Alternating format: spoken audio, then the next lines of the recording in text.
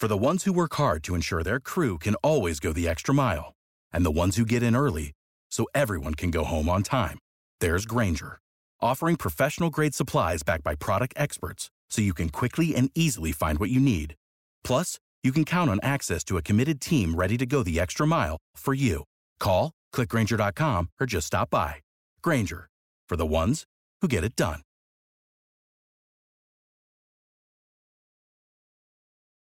When you need mealtime inspiration, it's worth shopping Kroger, where you'll find over 30,000 mouth-watering choices that excite your inner foodie. And no matter what tasty choice you make, you'll enjoy our everyday low prices, plus extra ways to save, like digital coupons worth over $600 each week. You can also save up to $1 off per gallon at the pump with fuel points. More savings and more inspiring flavors make shopping Kroger worth it every time. Kroger, fresh for everyone. Fuel restrictions apply.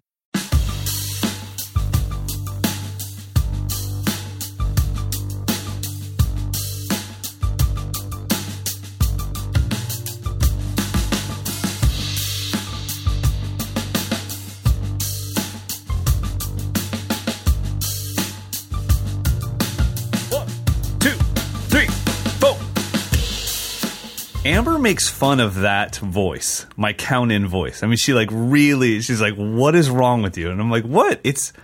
Am I supposed to sound like myself when I count abandon? 1, 2, 3. No. 1, 2, 3. Let's go. I gotta let people know, like, I'm not messing around. This song is starting, with or without you. I'm coming in 4 quarter notes from now. I mean, is there anything worse than a weak count off to a song? Right? You're like, that's not the tempo. Like right. 1, is it a question? It shouldn't be a question. There's 2 things that shouldn't happen. There shouldn't be a question mark after you're counting 1, 2, 3, 4. And there shouldn't be an apology after your fill on the crash cymbal. Flat doom, gaga doom, sorry. Those 2 things should not happen. Have confidence, even if you're totally wrong. Ballad. 1, 2, 3, sorry. Yeah, we'll get there. We'll slow it down. I'm still coming in hot. Question is, how long before any of us get to do that? Actually count off a song. I'm counting in my drumless tracks. There's no band, but I'm still letting these imaginary musicians know we're coming in 4 beats right from now. Yeah. So, and I think it's the same with quarterbacks. I don't want my quarterback going to the line and be like, blue 42, blue 42, hot. Like, no, give it to me. It's weird. Hey, so what's this with Gronk getting traded to the Bucs? Yeah, man. Like, for real, Gronk just his contract? No, he's already there. He passed his physical and everything. What? He is a Tampa Bay Buccaneer joining Tom Brady. He would have gone from Adam Schefter's reports. He would have gone anywhere in the league as long as Tom Brady was there, and it wasn't New England. So Tom is his guy. I don't understand. Is he just betting that there'll be no season and they'll just make money? It's a good point. I think Gronk is a lot smarter than he pretends to be. That dude knows exactly what he's doing on the business front. But I think, in 2018, they were going to trade Gronk to Detroit, and he specifically said, if I only want to play with Tom Brady, if you trade me, I'll just retire, and you'll be stuck with my contract. So he is very loyal to Tom Brady. So that to me wasn't that big of a surprise. I don't think he retired just because his body was breaking down. I think he retired because he was saying, if I'm going to put my body through all of this, I want to have some fun. And the Patriots, that's as unfun as it gets. That's buttoned up. So I think him and Tom are just going to go out there in their creamsicle orange uniforms and toss the rock. I'm going to wager money that they know they're not going to play, so they're going to, hey, let's go to Florida for 6 months and pretend, and then we'll just vanish into the distance next year. No training camp. We'll probably skip the preseason. And Tampa Bay already has tight ends, so Gronk can come in like every 15th play and be just a decoy. I mean, we'll see what happens, but yeah, that did actually happen, so they are now back together again. Gronk and Brady, welcome into episode 240 of the Modern Drummer podcast. We taught you how to count in, how to hike a football. We are ready to go. How are you doing, man? Frantic. It's a typical Modern Drummer day of we're closing an issue. I'm trying to wrap up another issue. Another wrinkle in the puzzles, I have to ship back gear, but I don't have daily UPS pickup like I usually do. So I have to find UPS stores. And so it's a whole, yesterday it was like an hour driving around to different UPS stores, FedEx stores. So it's cool. I've got my mask. I'm all good, but it's just frantic. Mask. And I got a bunch of more stuff here to review. I sent you the picture of the Doc Sweeney snares. So, oh my goodness. Yeah, I think next week that'll be our gear section is comparing, because they sent the new Pure series, which is a steam bent shell with no re-ring. So you're getting just pure one piece of wood. They sent elm, they sent oak, and they sent ash. So I think maybe next week we can do a timbral comparison of those three drums. I would love that. Yeah, I feel like Doc Sweeney got over that 3 to 4 year indie company hump where it's like amazing stuff, but we're not going to take you seriously until you get through this first couple years, because so many people come on the scene hot and then they're gone. And I kind of feel like now the company's been established a little bit and people are taking it more serious. And all of a sudden one thing that happens when you stick around for a while is a lot of your competitors drop off in the meantime. And eventually you're just part of the group that's left standing. And so I think it's really cool. I don't know, for some reason, maybe it's just you talking about it a little bit more, but also following them on social media. I just feel like in the last 5 or 6 months, it's become a much more serious company, or being taken much more serious, even though the quality's always been there. Yeah. I mean, again, how many companies are doing steam bent kits? I mean, we've got steam bent snare drums, but how many offer full kits? I don't know. 2? Literally, is it Craviotto and Doc Sweeney? Is there another company out there doing steam bent kits? I don't think so. So they've kind of got a spot there. But yeah, so that's just showed up yesterday. So that's super fun. I'm recording the track for a friend of mine who's in Turkey. So that's super fun. He sent me a percussion track that I'm going to try to do something with. It became way more serious when he's like, "Hey, I want to put out an EP with all my drummer friends, and this is for you." I'm like, "Wait a minute. I thought this was going to be an Instagram jam, not an actual record." So right. Wow, that's awesome. Write parts and stuff. now I have to care. I have to do the whole thing and not just 30 seconds of it. That's awesome, man. Awesome. Yeah. Also, we have to some news to deal with. First off, the Dream giveaway contest ends next week. So if you want to be eligible to win a 22-inch Dream Gorilla Ride, you need to listen to last week's episode, which was 239, to find out the rules, which is essentially to take a clave pattern, displace one of the beats within that clave pattern, and then use that to formulate a new groove, new pattern, whatever.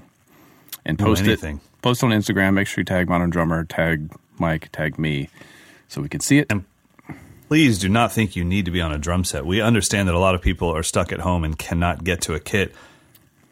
Find anything around the house: pots, pans, books, magazines. We don't care. Yeah, there's no criteria other than you just need to participate and post something.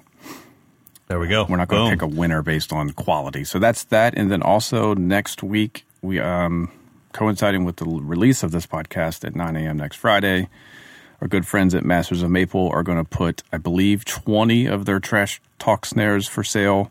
100% of the proceeds are going to Music Cares and the Grammy Foundation to give money to musicians and crew who've lost all of their income. So, which is super awesome. Cool. They kind of shocked that I talked to him the other day, and they're still building drums. They're able to just keep on. They had so many back orders over the past year that they're just fulfilling orders. Sure, it's actually nice to catch up. Yeah, exactly. Because the other side business for Cy, it's actually his primary business is a production company. So he's on the road most of the time. So now he's home. That makes more sense. He's just making drums. But he said, we have to do weird shifts where we have like an overnight shift and a midday shift and an evening shift. Yeah.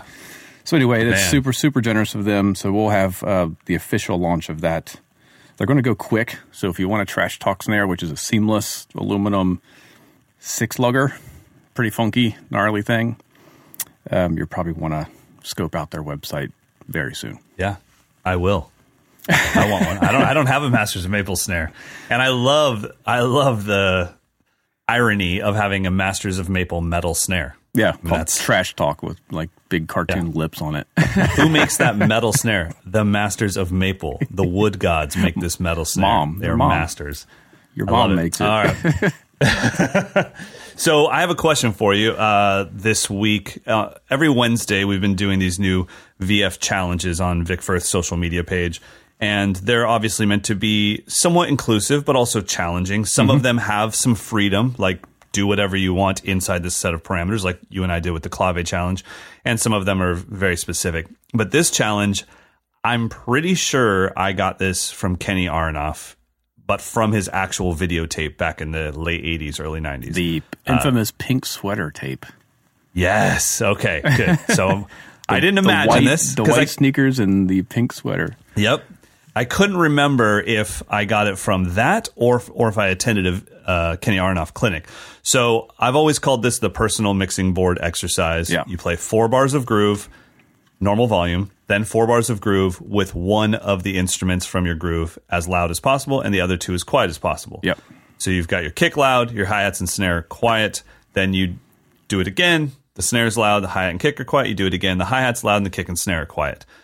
That exercise, so that's the challenge on Vic Firth's page. So if any of you guys want to be a part of it, go for it. And once again, you do not have to be on a kit. Just find something in your house to hit. I'm fine with that. I promise you this, the hi-hat one will be the worst. You'll be able to nail the kick and bring your hands down. Not too bad. The snare, it's a little tough, but you'll get it. But when you have to feather the kick, feather the snare, and go chick, chick, chick, chick, it is going to fight everything in your natural being. So that exercise itself, you seemed like as soon as I said it, you were like, yep, I know what that is. Yep. When was the first time that came to you? And do you think that's where I got it from? You remember that being in there? I mean, who can claim ownership of that? I think Totally. It's something that I'm just anyone who wondering has where to you play found drums in a studio, that's inevitably someone tells you, hey, can you bring bring out the kick drum or something. But yeah, it was definitely Kenny that I saw. And I think his in that video was a little bit different where he actually said, okay, that instrument's going to solo. So I think that's right. Yeah, so the bass drum takes a solo while the snare drum and hi-hat are the same, and then the snare drum takes a solo while the hi-hat and bass drum goes. So I think that was his version of it. It was kind of similar, though, like you were focusing on one limb. No, you're totally right. It was more of an improvisational exercise. Yeah, and then I've just seen so many people do it over the years. Because I actually, I experienced it. Like I experienced being with an MD at a church that told me, I need you to bring the hi-hats down. And I was like maybe in my late teens. And I said, okay. And then he was like, immediately stop the whole band. No. Don't get quieter. Bring the hi-hats down. I need that. Yeah. The kick and snare has to be there. And I'm like, oh no, we only have the Mike Johnston volume knob. That's all you get. You can turn it up as loud as you want. You can turn it down as quiet as you want, but you don't get to start mixing. And then, I started teaching in an actual store. I started teaching for my full-time job when I was 17. So I've been having to find these types of things. If you think about teaching, especially private teaching, the best way to teach is for a student to have a problem and you design a new system to fix that problem. Right. What I see a lot of teachers do is say, hey, I saw this system on the internet and I'm going to teach it to you, but I don't know what it does. Mm-hmm. And it's well, then at some point, this unruly little punk like me is going to go, why am I doing this? And you won't have an answer. Yeah. So you have to know, what are these systems fixing? And so for the personal mixing board, obviously it's giving you the control to mix your kit from the kit, especially if you're somebody like me that has a single overhead mic. I do not have the ability to turn my snare drum down or up or my hi-hats down or up. It's just, I mix myself. So I wonder, it is a great exercise and I need to continually practice it. And it happens all the time in sessions. Like I was doing this big rock thing and the artist was like, yeah, it's great, but the cymbals are just getting out of control.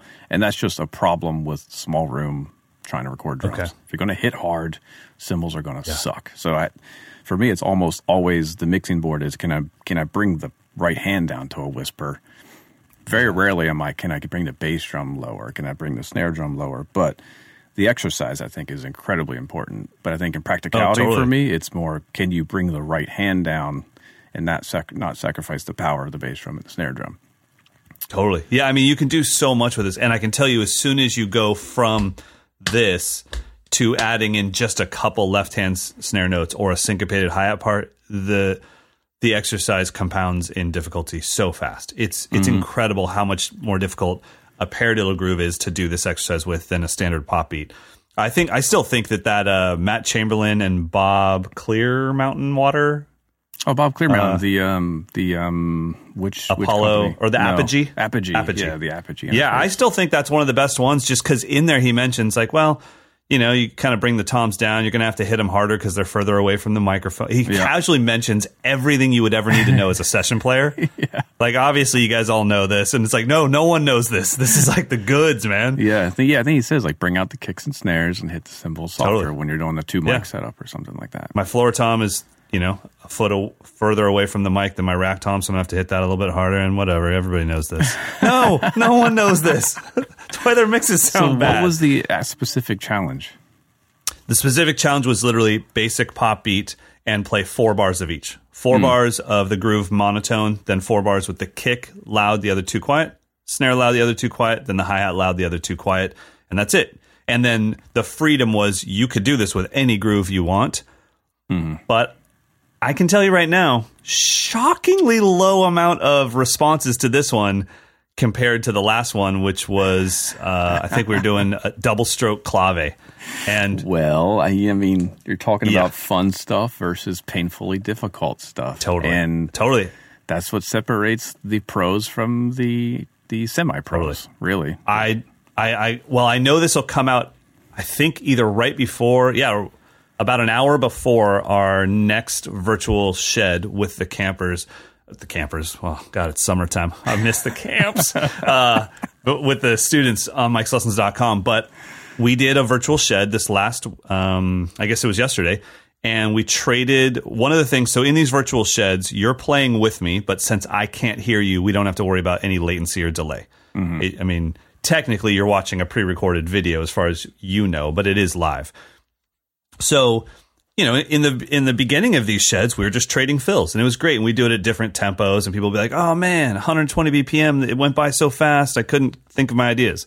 Then we started trading 2s and trading 4s. Well, now we're getting into like, well, can we admit as a family that we're done like having fun and just having fun? Let's work on some stuff like, hey, what are your fills like if we only did 1/8 notes? Like, oh man, all the coolness is gone. It's like, well, not for somebody like Steve Jordan or for, I'm sure Carter could make 1/8 notes sound great. Gad. Yep. So anyway, on this last one, we did trading fills in 5/4. And yeeks. Adding an entire quarter note to, I mean, even our best students were like, wow, I'm going to go practice 5/4. And what I took away from that right away was like, you think you need to practice 5/4, but you're not saying that you need to practice counting. Because if you could count 9/8, 5/4, 3/4, none of them are different. You just count, and when you run out of numbers, you start over and hit a crash cymbal. It's really not that difficult if you have the independence to count over your playing. The problem is most people, if they count, their voice will follow their limbs. Yeah, because you could just play a 4/4 beat and just count to 5. I did give them that option. Well, I gave them a couple. First of all, on our groove, I said just to make sure that, because when you're trading fills, we have to agree on a groove first. We can't just be like, you're in 5, I'm in 5, and I'll see you at the end. So for our groove, we just added an extra snare to 5. So 1, 2, 3, 4, 5. You could play any fill you want, and then at the end go 5 enda, and you would come out just fine. Yeah, exactly. The problem is you get lulled into this false sense of like, no, I can feel it. You can't. I promise, unless you live and breathe in 5/4, you can't feel it unless you've experienced this and played a lot of music and listened to a lot of music in 5/4. Or you can sing that groove while you fill. So you can be chopping around the kit while going, cat, cat, crash, cat, cat, cat. You'll be fine, but that takes some work. But the thing is, like, if you just counted 1, 2, 3, 4, 5, 1, hey, yeah, exactly. I landed. It's like, what I was meaning was like you could just play in 4/4. That's what I do. Like, I don't play in 5/4. I play drums, and when I'm out of numbers, I start over. You don't learn a 5/4 vocabulary. You just play, right, and count the. You don't learn a 7/8 vocabulary. Yeah. I mean that used to be like the normal drum teacher question. Is somebody comes to you and says like, "Well, how do I do that groove in 7/8?" And it's like, no, it is how would you write it in 7? It's like, no, there's nothing changes. There's just one less eighth note or two less 16th notes or four less 32nd notes. So, yeah, I think the practice, getting back to that Vic Firth challenge thing, the practice of doing the things that are not exciting and they're tedious and they're frustrating because you are failing to get there. I mean, if you could do it, you just do it. Yeah.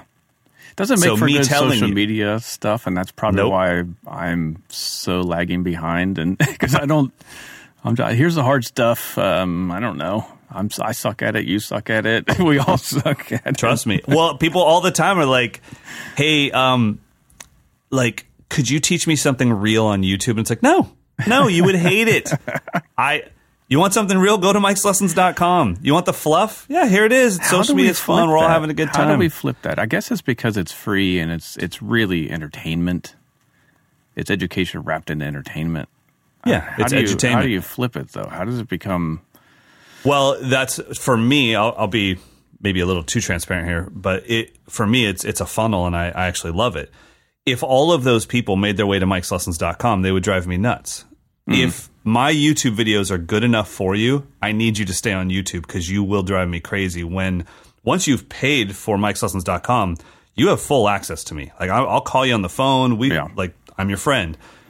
I got to say, if you love YouTube videos, you can stay there. I know you'll drive me crazy. If you're watching a YouTube video and you're feeling like it's not enough for you and you want to go deeper, then I'm ready for you, man. So I'm totally okay with it. It's tough. I mean, I know for me with the camera stuff, the people that I watch the most on YouTube, I would so much rather not be watching them on YouTube because they're trying to entertain me through these vlogs and everything. And it's like, man, I just want to pay. I will pay $100 a month. Just teach me the real stuff. Yeah. You know? Yeah. That's usually my frustration with the YouTube world is it gives you just enough of a tease where you think after 10 minutes you've learned something, but you really haven't. They've kind of talked around the actual point because they're waiting for you to buy the thing that you need. I gotta say, the people that I learned the most from have probably the least amount of subscribers, especially in the camera and video world. They have no on-camera pizzazz. They're not the full package, but they can teach their ass off. And I learn a ton from them. And it's like, all right, like, you know, and every once in a while you get a package deal. But even those people, I mean, I think Peter McKinnon's probably the most famous right now for it. But he's pulled back so far on his teaching, and it's just daily vlogs. You know, he's become a personality, a persona, and he's fantastic at it. I mean, definitely one of the people that got me as interested as I am. But the people that I really follow, and man, they're boring. And sometimes it's almost like the dentist with bad teeth, where I'm like, dog, you're teaching me a cinematography video, and you can't even light your own video. How are you teaching me this when you didn't even set up a light? This is crazy. That's the other side of it too.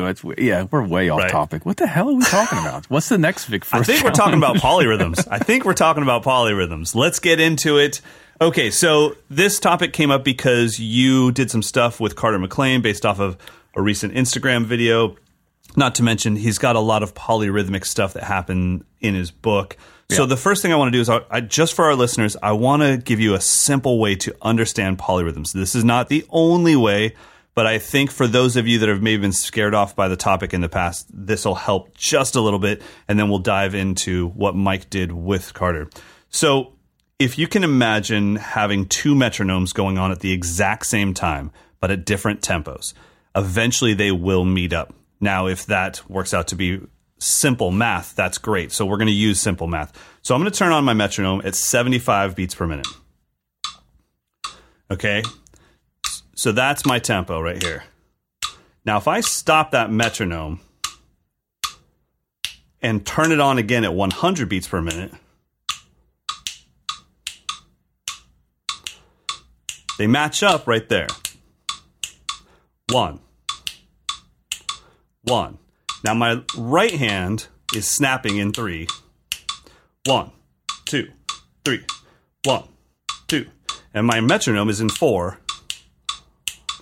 1, 2, 3, 4. 1, 2. Oh God, that's so hard to do. I'll do it. 2, 3, 4.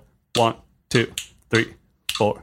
Okay, I'm just going to stop right there. That's about as good as I can do it in a live setting. Nice. Well done. So I applaud you. Thank you. That's ballsy to give it a go live. So for me, a polyrhythm is when you can feel either of those as the pulse. So if I have this going, I can feel the 1, 2, 3, or the 1, 2, 3, 4, 1, 2, 3, 4. Now, what I think really makes this make sense to a lot of people is when you stop one of these. So most of you right now are probably feeling the 3 as the dominant pulse. 1, 2, 3, 1. If I stop that and you only hear the 4, that was happening the whole time. 1, 2, 3, 4. 1, 2, 3, 4. That was happening the whole time. If you can only feel this in a 3, I consider that to be a composite rhythm or a rhythm. It's just a rhythm. It's not until you're starting to understand that you really do have 2 pulses going on at the same time, and either one could be the dominant pulse, that it becomes a polyrhythm. So hopefully that at least takes some of the mystery out of the topic for you. Now let's dive into what you did with Carter. Yeah, so that segues into, I don't know why we almost all of us learned that 4/3 with the 3 being the pulse. We almost all learn it that way. But in practicality, when you actually do this in the real world, it's usually the reverse, where you're playing in 4 and you have to put the 3 over top of it. So that was what happened this week. So Carter put up a video of him playing a basic groove, and his left hand goes from 8th note triplets to 16th notes to 16th note triplets, while his right hand just plays a 16th note pattern the whole time. So you've got 4/3, 4/4, 4/6.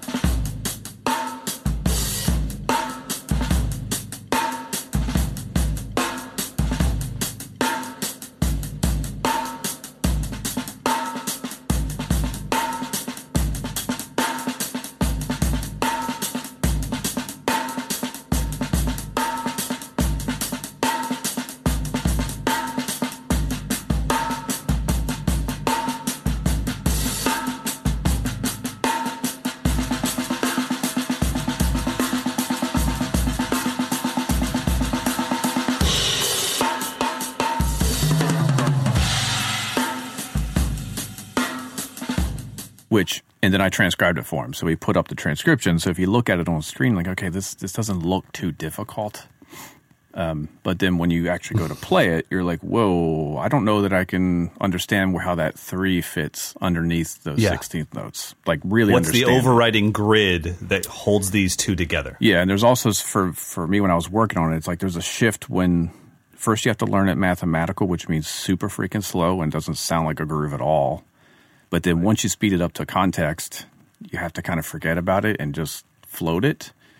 But at least for me, all that detailed analytical work keeps that 3 from sounding jagged. I'm able to really make it accurate when I'm not thinking of the subdivision. So I got a lot of questions when he posted that. How do you scientifically figure out how to do that 3?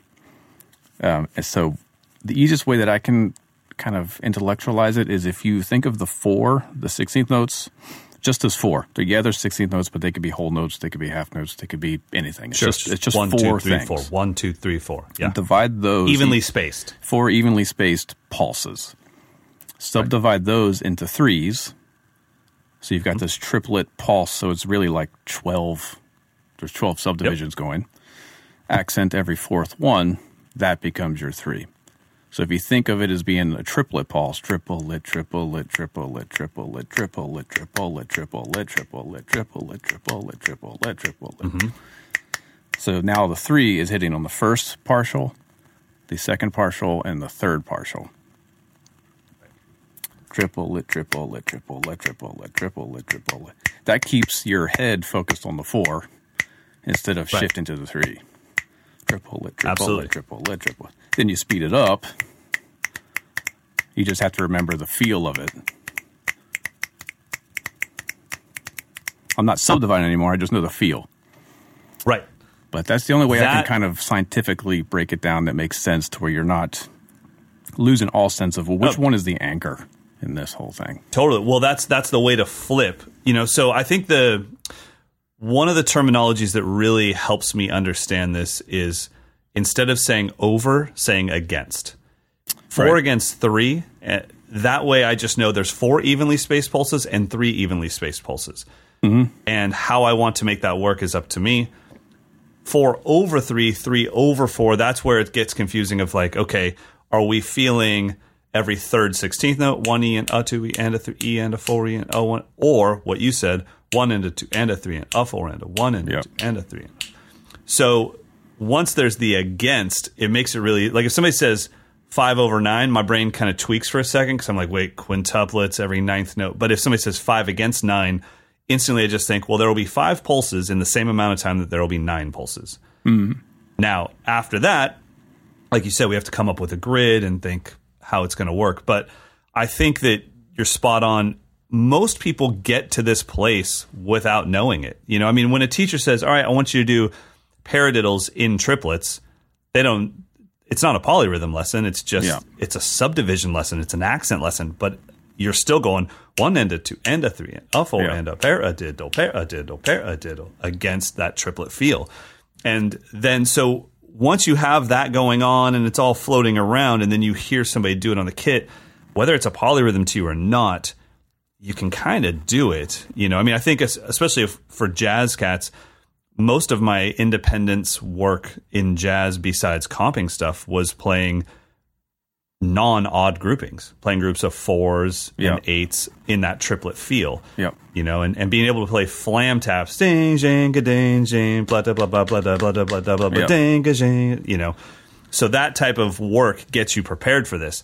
I still think that the tie between polyrhythms and metric modulation or implied metric modulation that you and I have talked about on this podcast is still really important. At any point in time, if you're doing what Carter was doing, can you take the backbeat out and can you make the other limb, the lead dog, just for a second and hint at this could be the pulse too? Yeah, it kind of goes back to your Vic Firth challenge. Like you have to, can you solo the 4? Can you solo the 3? Can you focus on the 3 while accenting the 4? Can you focus on the 4 while accenting the 3? I found that the biggest mistake that I've seen with that particular polyrhythm is they learn that, what is it? Eat your gosh darn spinach, eat your gosh darn. And the problem is that forces you into actually a duple based grid. So you're not playing 3 evenly spaced notes. You're playing 1, a 2, and 3 E. 1, a 2, and 3 E. It's not a triplet anymore. It's got to be triplet, triplet, triplet, triplet, triplet, triplet, triplet. It's different. Right. It is. I totally agree. And I think one exercise that can really help people is with any polyrhythm, if you slow it down, the one that you first started with. So let's say I'll do this one just because I know in a live setting I can do it. I'm not going to try the other one again. So if I have this, could you sing kick and snare to each of these? Like doom, ka, doom, ka, doom, ka, doom, ka, doom, ka, doom, ka, doom, ka, doom, ka, doom, ka, doom, ka, doom, ka, doom, ka. Doom, cat, doom, cat, doom. If you can feel each of those as like a kick and snare pulse, you've probably got the polyrhythm down. I'm not going to put you on the spot, but I'm going to put you on the spot. Do you think you could do that with the triplet version that you were just talking about? If you're snapping them?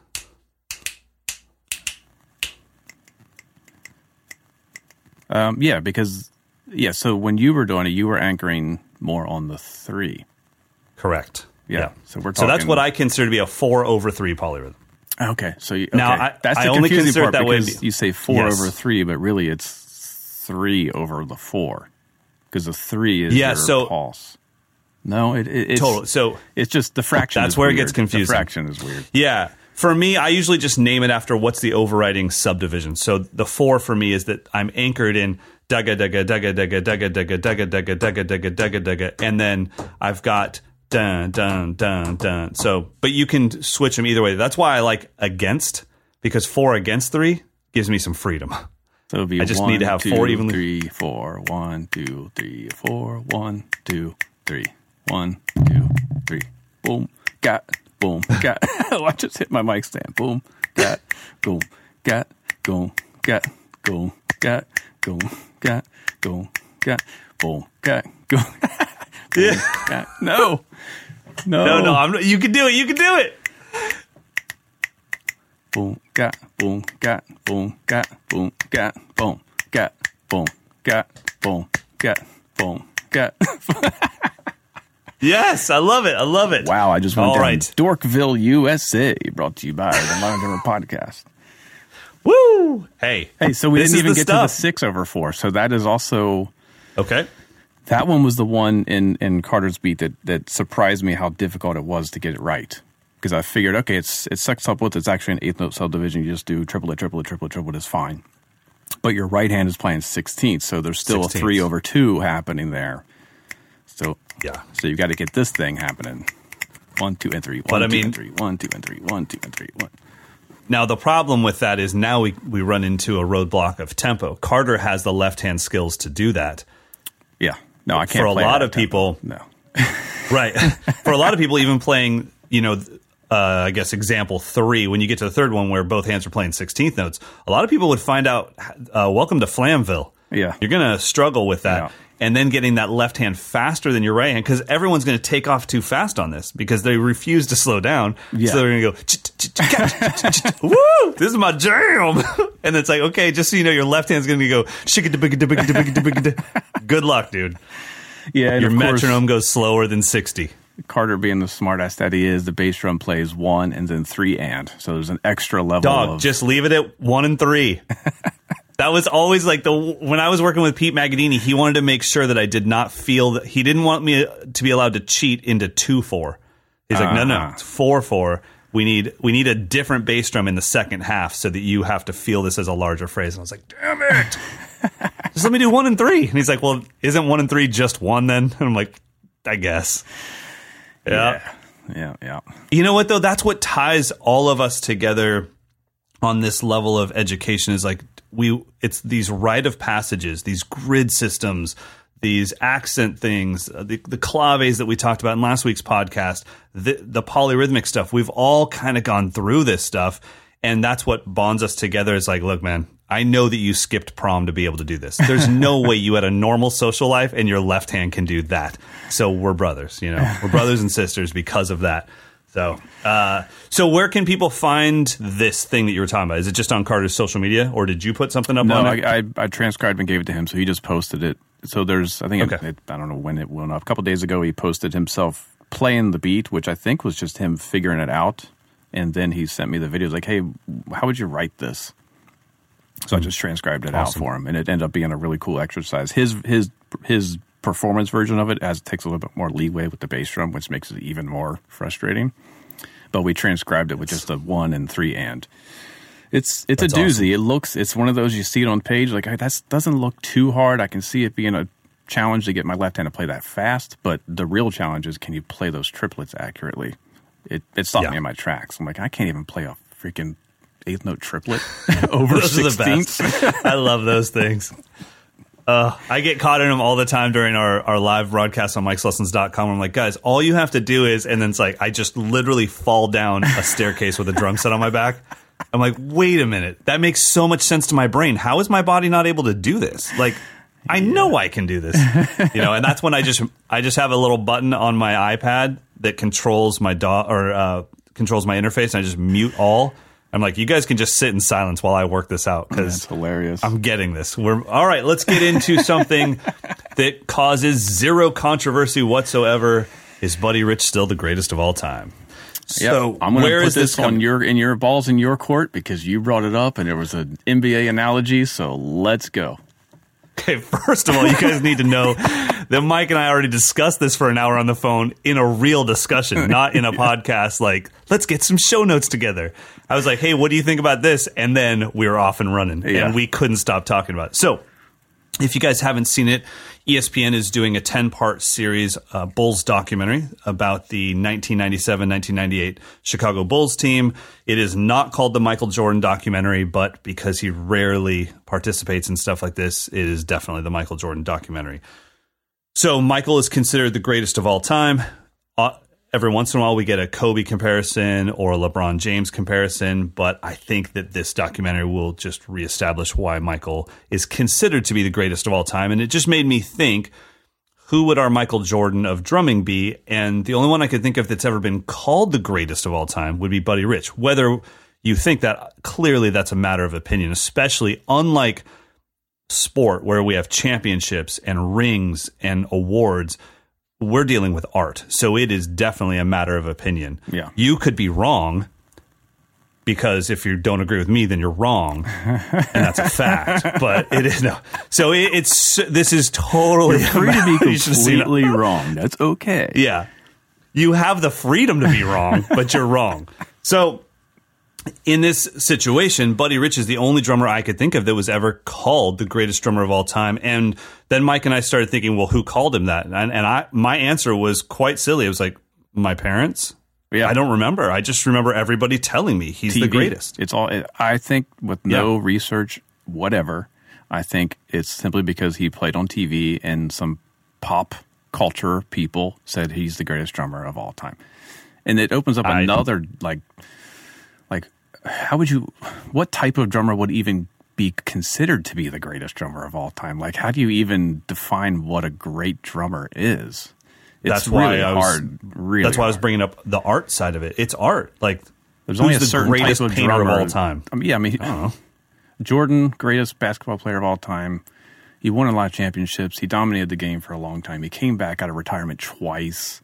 There's a lot of arguments, and he redefined what it means to be a basketball player.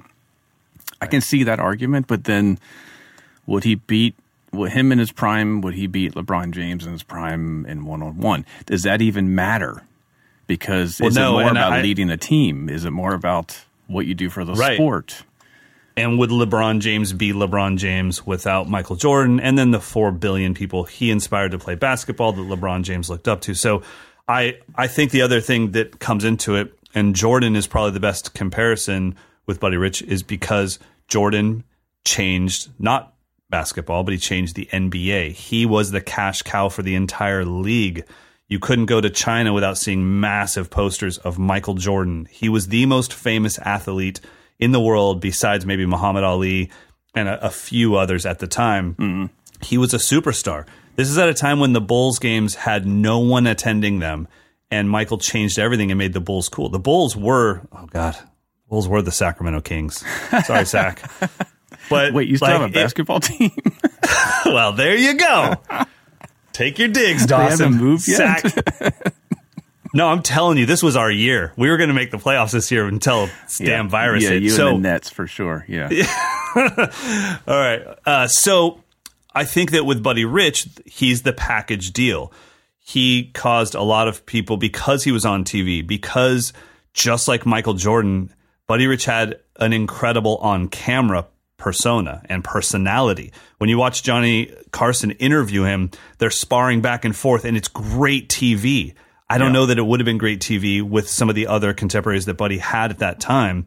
And I don't even know, because of things that we've mentioned, I don't know that they would have even had the opportunity to have that spotlight. No. But just like Michael Jordan, you stick a mic in his face, there's a big difference between Michael Jordan and Tim Duncan. Michael Jordan had charisma. He dressed the part. He looked the part. And then when it came down to it, he delivered. I think with Buddy Rich, it's the same thing. You've got all of this stuff, the persona, the Rat Pack thing. Like, what do you mean he fought Frank Sinatra? Oh, yeah, they came to blows. Like, what? Yeah, it's what a badass. Of the era. It's that 50s, like, pop icon era, which it's hard. It's hard to separate it. It's hard to separate his association with celebrities. And, I mean, obviously the dude played the drums faster and more virtuosic than anyone ever before, and on par with anyone we've ever seen since. Let's take that thing.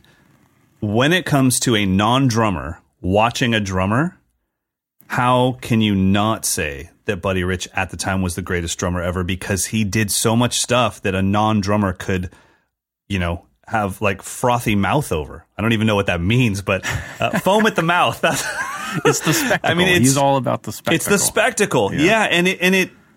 And still at any point in time when the average drummer of the era would have been like, Buddy Rich is whack. It's like, oh, cool. Can you do it?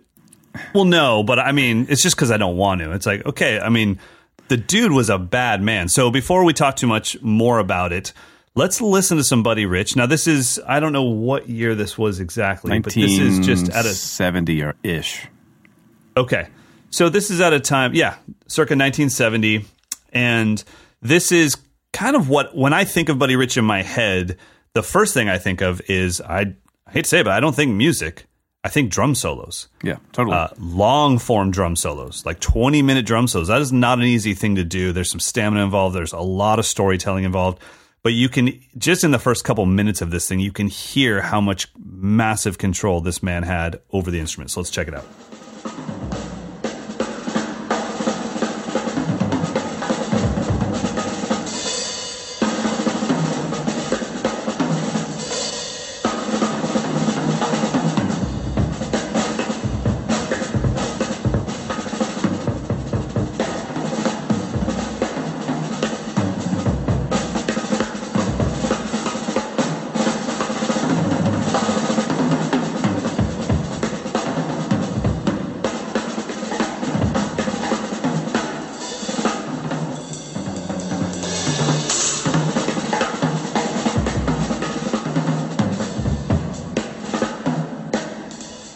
Man, you can't argue. You can't argue. Yes.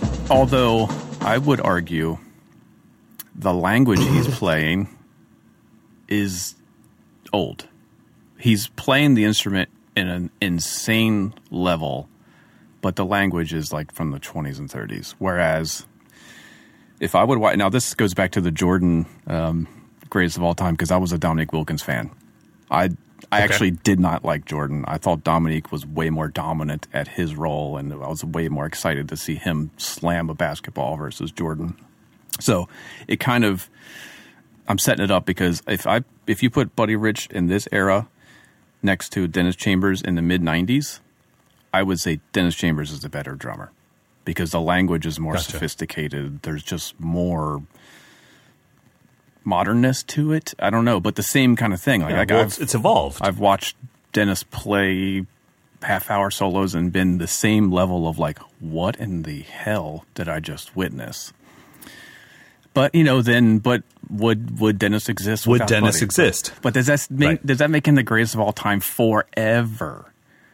No. Well, I think right away, I think the greatest of all time should be stricken from the record when you're dealing with art. I don't like that at all, because that's such, obviously if you get somebody that only cares about pocket and feel, they would be like, this makes me want to just die. Like, this is everything I'm against. You get somebody that wants to push the instrument as far as possible. They're like, this is amazing.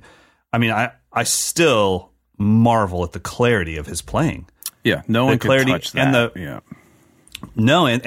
And I mean, the dynamics, I mean, it's unreal what he's doing, not to mention, this is, the recording technology is not that great. I can still hear everything he's doing.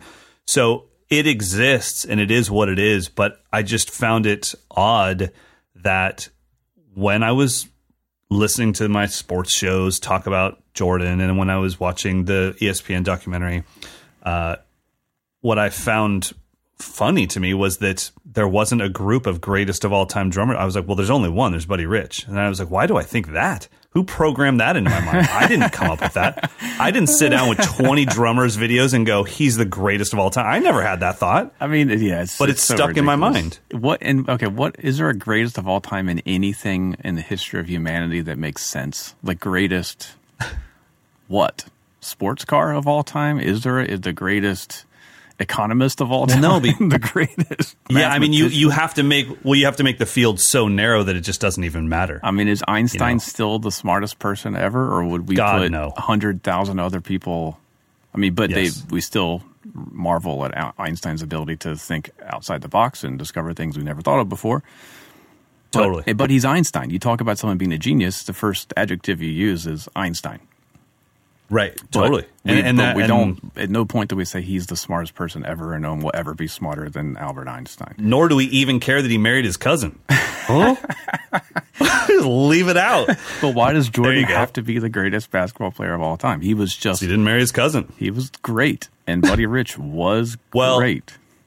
Okay, totally. I agree with you. And I think that a lot of it comes down to impact. And the impact you have on your, whether it be sport, league, in this case, instrument, I think Buddy Rich's impact for people that didn't play was massive. I I know that you and I can use our drummer brains to, if we weren't trying to be so politically correct, we could find 20 drummers that we say, well, I'd rather listen to this, or I like this better, or I think this person's better. But if I go to anyone off the street that is over, say, 40 years old and just say, hey, I'm thinking about getting into drums. Is there anything I should check out? Oh, you should check out Buddy Rich. And I'd be like, why? And they'd be like, oh, I don't know. But you should. A close second would and you be should Neil get a Peart. Ludwig. Neil Peart would be a close second. And it's almost Absolutely. It's almost two sides of the same coin. Like, they're of their own thing so specifically that it just makes no sense. How can you compare Neil Peart to Buddy Rich? How can I you think what do you it? said when we first started talking about this is such an overlooked thing. It's the pop culture side of it. Yeah.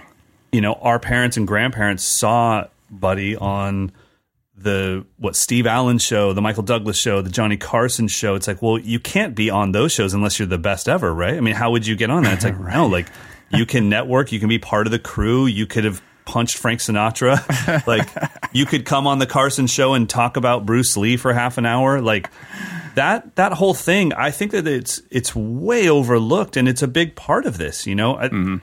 There's so many people that get to where they are because of the package deal rather than just, I can do this one thing. Like, we have to assume there's way more virtuoso guitar players than Steve Vai. But who was in a movie, you know, as the devil versus Ralph Macchio in Crossroads? Steve Vai. So it's like that movie. Yes. Never forget about Ralph that, Macchio. because Ralph pulls out the classic guitar, and the devil's like, "What do I do?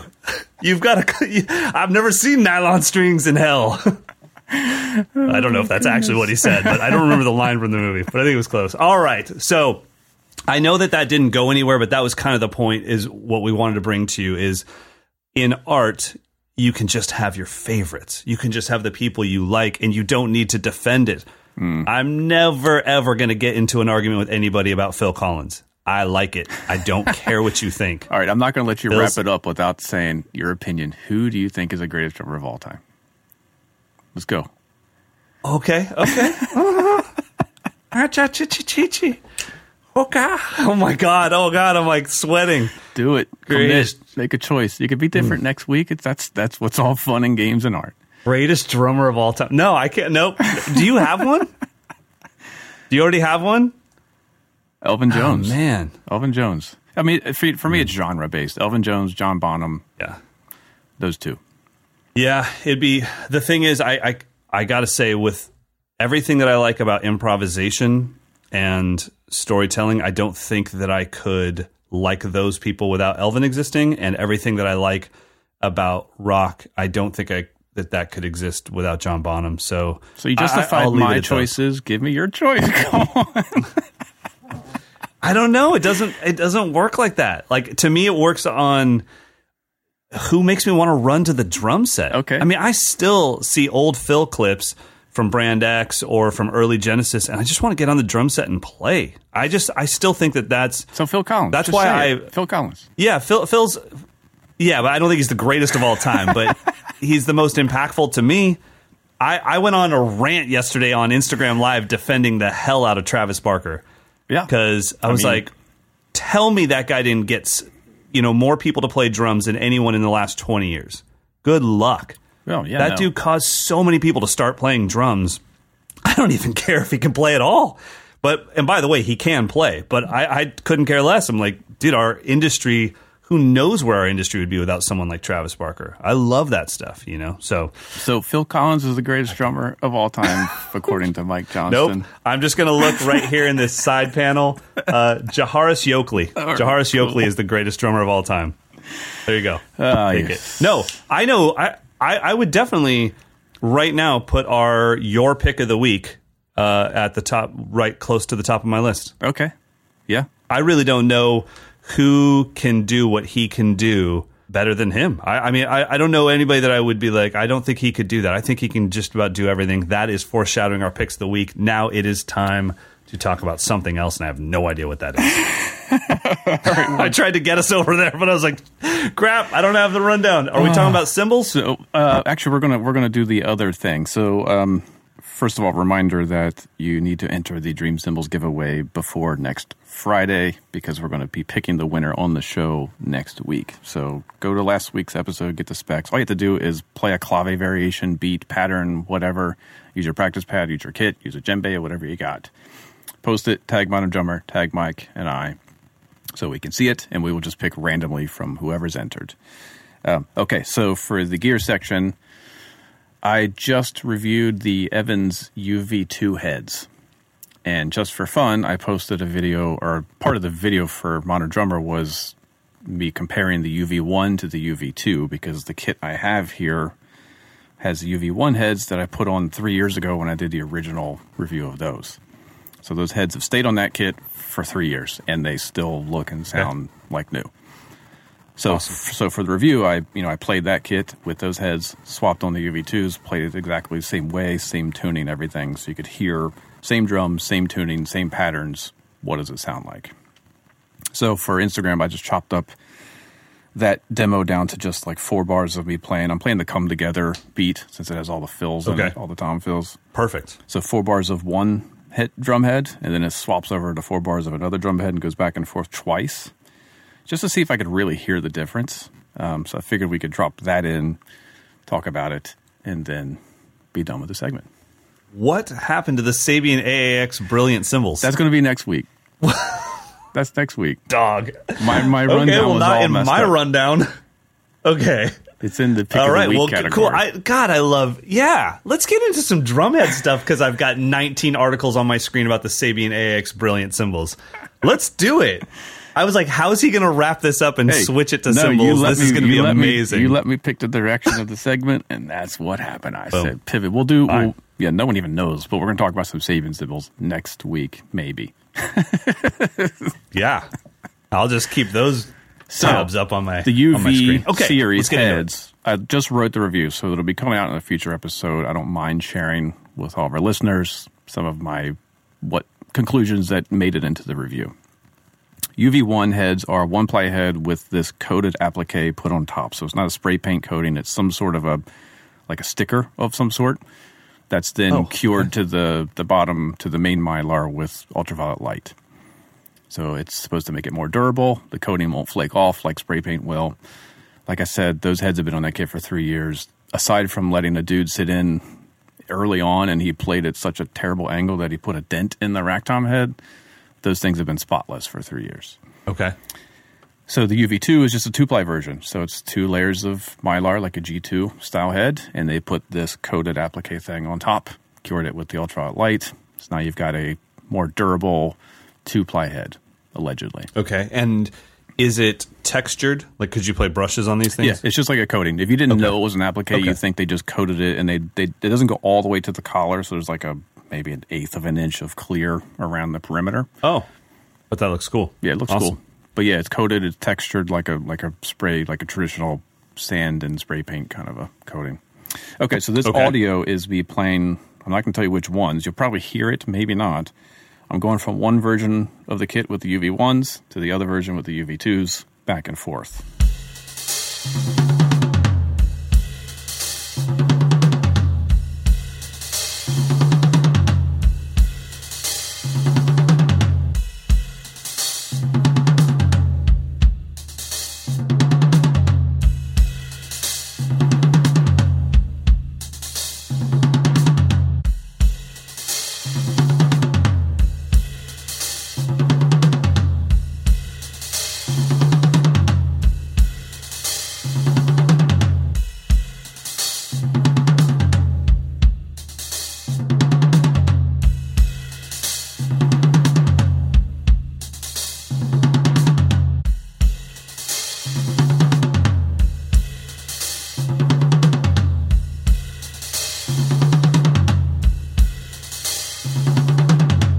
Wait a minute, so you're going through 2 different sets of heads in that?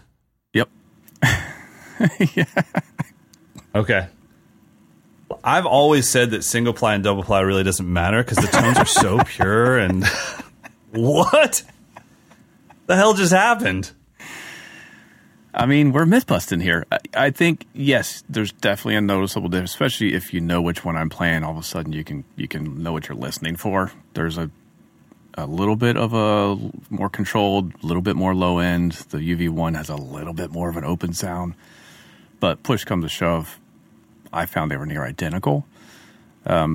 If maybe in a perfect world, I would have the UV1 on the small tom and the UV2 on the floor tom. Okay. But they feel the same. I kind of felt like the UV2 sounded like a UV1 with half a gel on it. That was the biggest sonic difference. Bonus for most people. Yeah, so I don't have to dampen it at all. So in that clip, I was going from the UV1 to start, 4 bars later UV2, and then repeated it and ended. I think I did it twice and then ended back with the UV1s. So if you want to check it out, again, that's what you're listening to. I don't know if the fact that those heads are 3 years old made them sound more like a 2-ply head. But. Yeah, I don't know. All I know is that if I was a drum teacher and I had a kit like at a studio where I'm teaching, the 2-ply would be like a no-brainer just so I can have the durability for a long period of time. Yep. But I mean, I'm just kind of shocked at how much tone came out of those heads. Yeah. You know. So I remember, keep in mind, when you were talking about all this, I was staring at a bunch of Sabian cymbals. So I think I heard something about the UV1s being about 3 years old. The UV2s, were they new? Yeah, they're brand new. Like, I just got them from Diodario a couple months ago. So they're fresh out of the box. I didn't even seed them. I just put them on the drums, tuned them up to where the UV1 was, and played. So it was instantaneous. Wow. Awesome. Yeah, so they're a good option. I think they're a little bit more expensive than the G1s and G2s, but given the fact that so they haven't taken the place of the G1 and the G2s. They still make that, which is a standard spray-on coating. Yep. And then this is a totally different process. Totally different product. It is a different sound. It's definitely I don't know that I would want to play like if I'm trying to go for a super vintage, vibey sound. They kind of take away a bit of that paperiness that you want for that sound. Yeah. They're just kind of more of a focused vibe. Do you think you would have heard a bigger difference between G1s and UV1s than UV1s and UV2s? I don't know. I mean, at this point, I don't believe anything I think. So,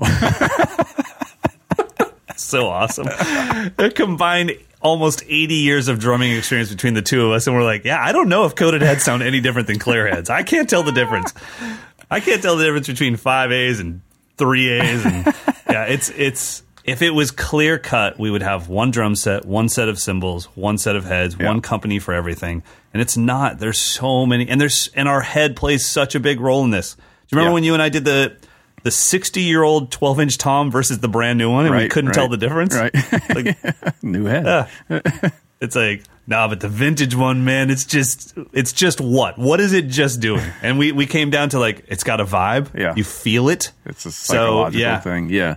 I think so. So to give you more of an actual review of the UV2s, and we'll kind of wrap it up there. I'm not a fan of 2-ply heads that have perimeter muffling, like the Evans EC2 or the Remo PowerStroke 3 or the Aquarian Studio X, which I feel like those are one-dimensional. You put them on the drum, and you're either going to get a high or a low version of that one thing, which is kind of thuddy and its thing. Or pinstripe or something.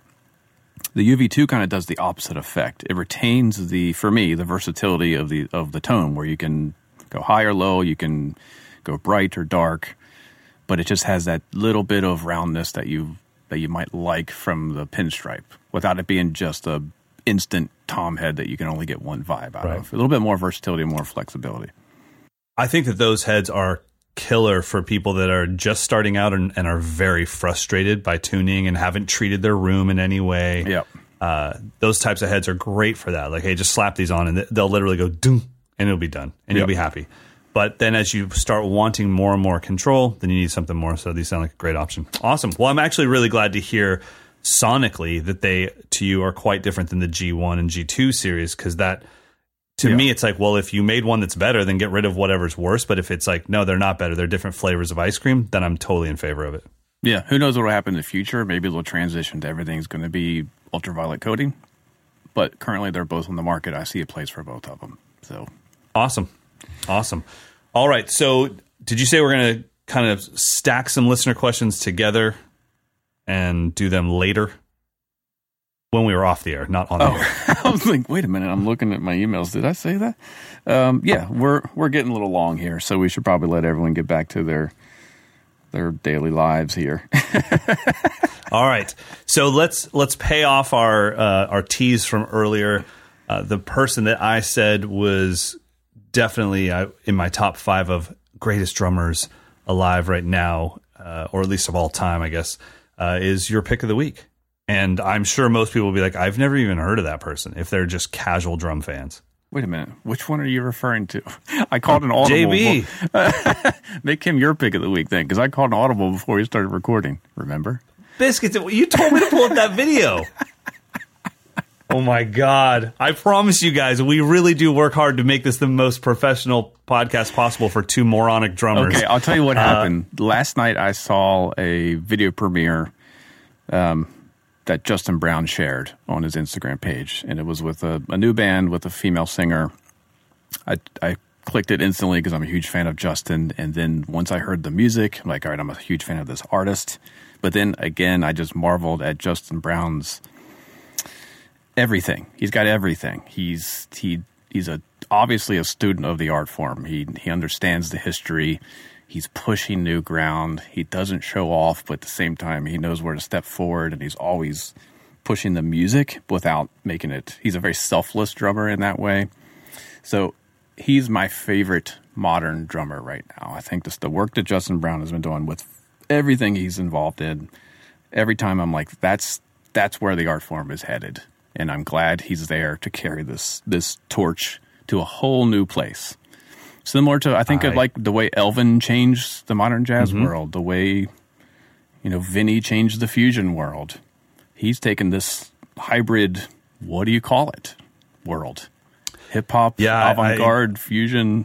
Man, it's a little bit of everything. There's so many of my favorite drummers. You know when you said that if you put people into categories, you have your favorite drummers. And definitely, we would have a whole different conversation if you said, who's your favorite fusion drummer? Who's the best jazz drummer? Fine. Justin has my favorite drummers from all those categories in him. Mm-hmm. If he needs to have a little bit of Chris Dave, it's there as an influence, but it's not stolen. Yep. It's influenced by, and then he took it and ran with it and created something new. I've been hearing about Justin. I'm pretty sure, I'll have to look this up, but I'm pretty sure he was at the University of Pacific. Do you know if that's right at the Brubeck Institute? Stockton, California? Probably. I think he won the monk contest. Go ahead. I think he won the Thelonious Monk contest. I think I've known about him since he was like 15, and I think I remember him being at the Dave Brubeck Institute, and people were like, "Oh, you got to check out Justin Brown. You got to meet Justin Brown." And he was one of those guys that at that time when he was in high school, the shed thing was all the rage, right? Like, so everybody would come over to the drum lab and we'd have a shed, and Justin Brown might come by, and he was, as a kid, not above it, but saw past it. Was like, I'm not going to spend my time doing that. Yeah, I don't care if you think I'm good or not. He can rip. Oh, he could. Yeah, absolutely. And I'm with you, man. This is definitely somebody. And the other thing is, back to the package deal argument. I've never really heard anybody say anything negative about him as a person. You know. And we actually have never had the chance to run into each other. And one day I got a random text from him that said, "Hey, are you in there? I'm at your door." And I wasn't even in town. I think I was like out on a clinic tour. I was like, man, what an honor. No, I'm in, I'm in Bangladesh. Like, I don't know where I am, but, and he was like, "Okay, cool. I got your number from Eric Moore. Just wanted to stop by and meet you and say hi." And I was like, that was awesome. What's the name of that video? I'm a massive fan. I didn't open it. What is the name? What's the name of that video? Do you have it open? Oh yeah. So, I believe the artist is, it says it's just Black Room and then Paola Gladys. I'm sure I butchered that, featuring Justin Brown. So it's actually on her page. So I believe it's Paola Gladys. I'm starving right now. Today I've been loud. It doesn't matter how far. I wanted to go.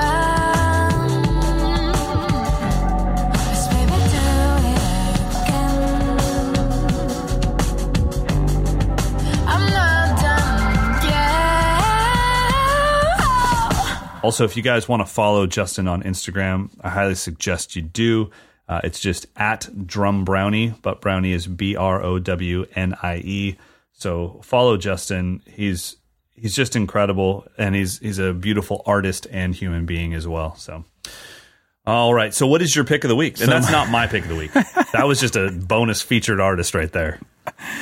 Yeah. So it's been like a deluge of just badass awesomeness online, I guess, from all this quarantine. So Justin, that caught my ear, and then I got hit with Mike Clark has a book out. So all this stuff is happening. But today, Chad Smith posted a Instagram video of him playing Let's Dance, the David Bowie beat.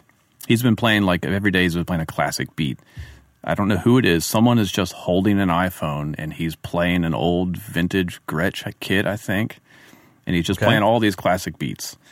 Today he did David Bowie Let's Dance, and it was, as soon as he played the tom fill, I knew what song he was playing. And it's just a build. It's just eighth notes. Then when he went into the beat, I was like, holy crap, that sound is coming out of this man's hands. There's no microphones. There's no mixing board. There's no Slate plugins. There's no 1176.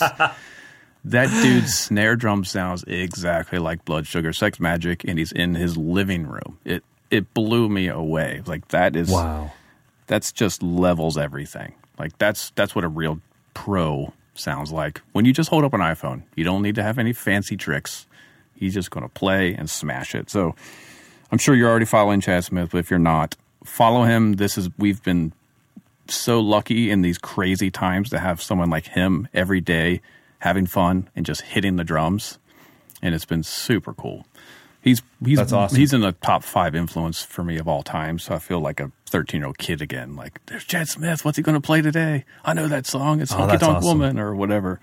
But yeah, the Let's Dance one, just check out that snare drum sound. I mean, he's crushing the drums too. No earplugs or nothing. Right, yeah. Just going for it.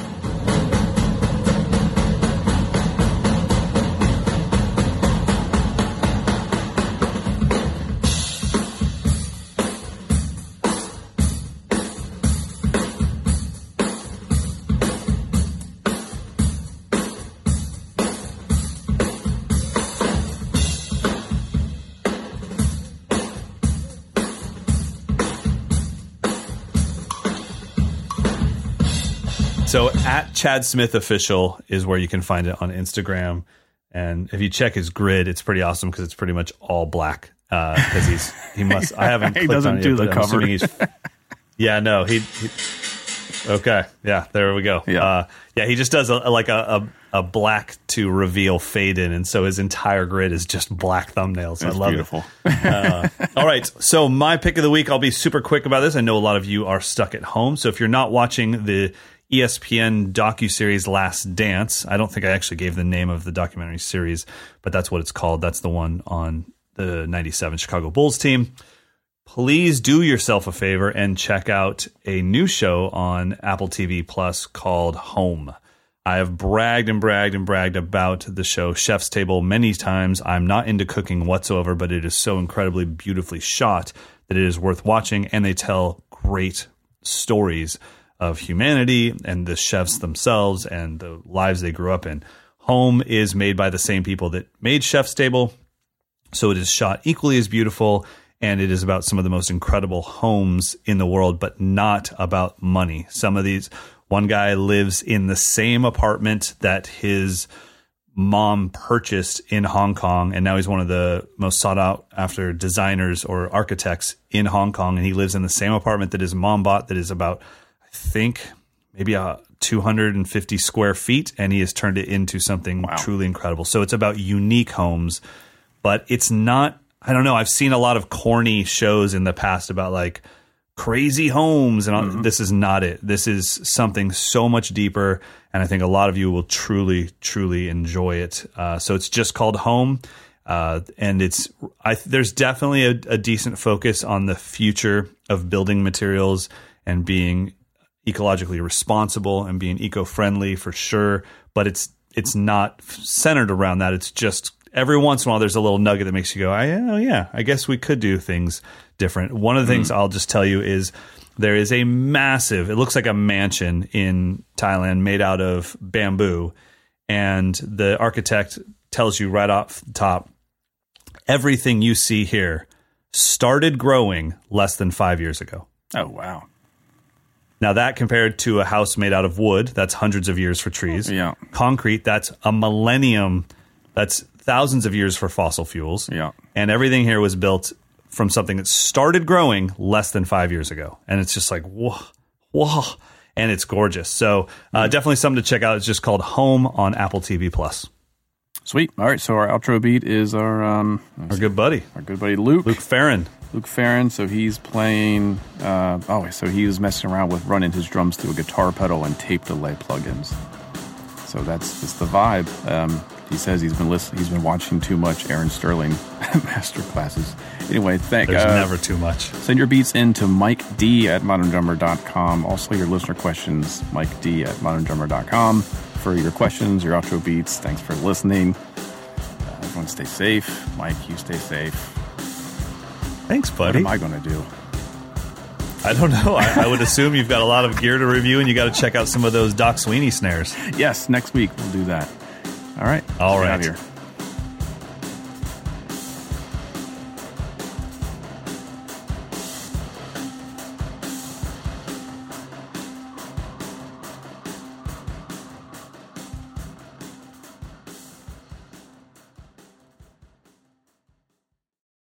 Without the ones like you, who work tirelessly to keep things running, everything would suddenly stop. Hospitals, factories, schools, and power plants, they all depend on you. No matter the weather, emergency, or time of day, you're the ones who get it done. At Grainger, we're here for you with professional-grade industrial supplies. Count on real-time product availability and fast delivery. Call, clickgrainger.com, or just stop by. Grainger, for the ones who get it done. Prescription products require completion of an online medication consultation with an independent healthcare provider through the LifeMD platform and are only available if prescribed. Subscription required. Individual results may vary. Additional restrictions apply at lifemd.com. Read all warnings before using GLP-1s. Side effects may include a risk of thyroid C-cell tumors. Do not use GLP-1s if you or your family have a history of thyroid cancer. If you've struggled for years to lose weight and have given up hope, did you know you can now access GLP-1 prescription medications through LifeMD? LifeMD is now offering eligible patients online access to GLP-1s, the breakthrough prescription medication that can help you lose body fat and weight. Listen to what people are saying. You just take your shot. It doesn't feel like you're on a diet. What I wasn't expecting it to do was to shut off the food noise. This was life-altering, and if I can do it, I feel like anybody can do it. And here's the best part. Your insurance may cover 100% of the cost of your medication. So go to trylifemd.com to have your eligibility checked right now. Get started today at trylifemd.com. That's TRYLIFEMD.com.